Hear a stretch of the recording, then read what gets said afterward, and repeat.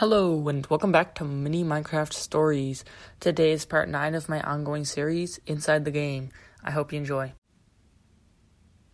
So, you may be wondering why it's been 3 weeks since I've posted, and that is because I put out 2 special member-only episodes.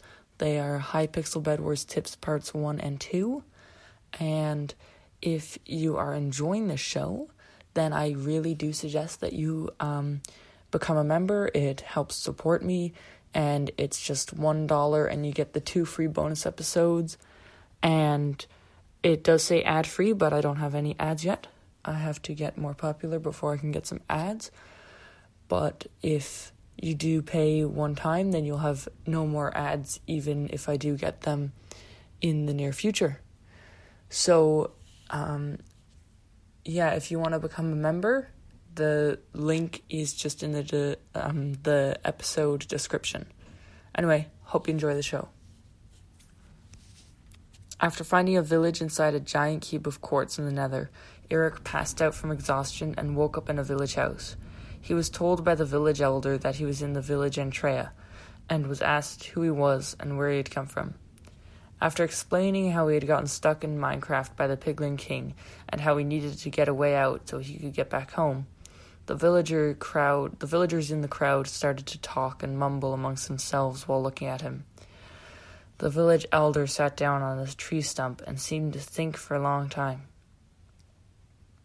Finally, the elder got back up and sighed deeply. "We have a special prophecy here," the elder started. "Held together in our most sacred tome, the ancient tome.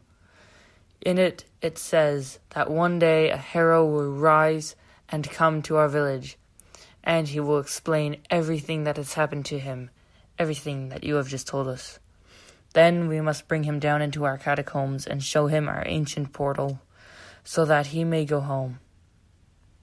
The villagers, who had stopped mumbling and stopped talking to each other while the elder was talking, started to talk louder, and a few looked at Eric suspiciously. "Quiet, quiet," the elder villager yelled over the crowd. "None of us want anything to do with the outside world, and it takes no effort from us if he goes through the ancient portal."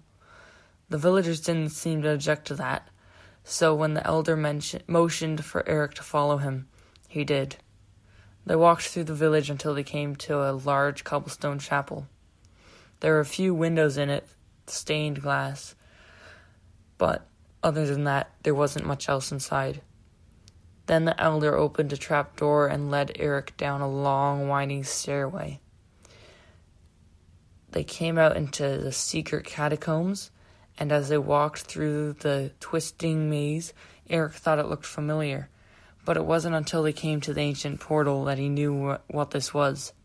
It was a stronghold, somehow in the Nether, and under the strange village in the cube of quartz, and the ancient portal was actually the end portal.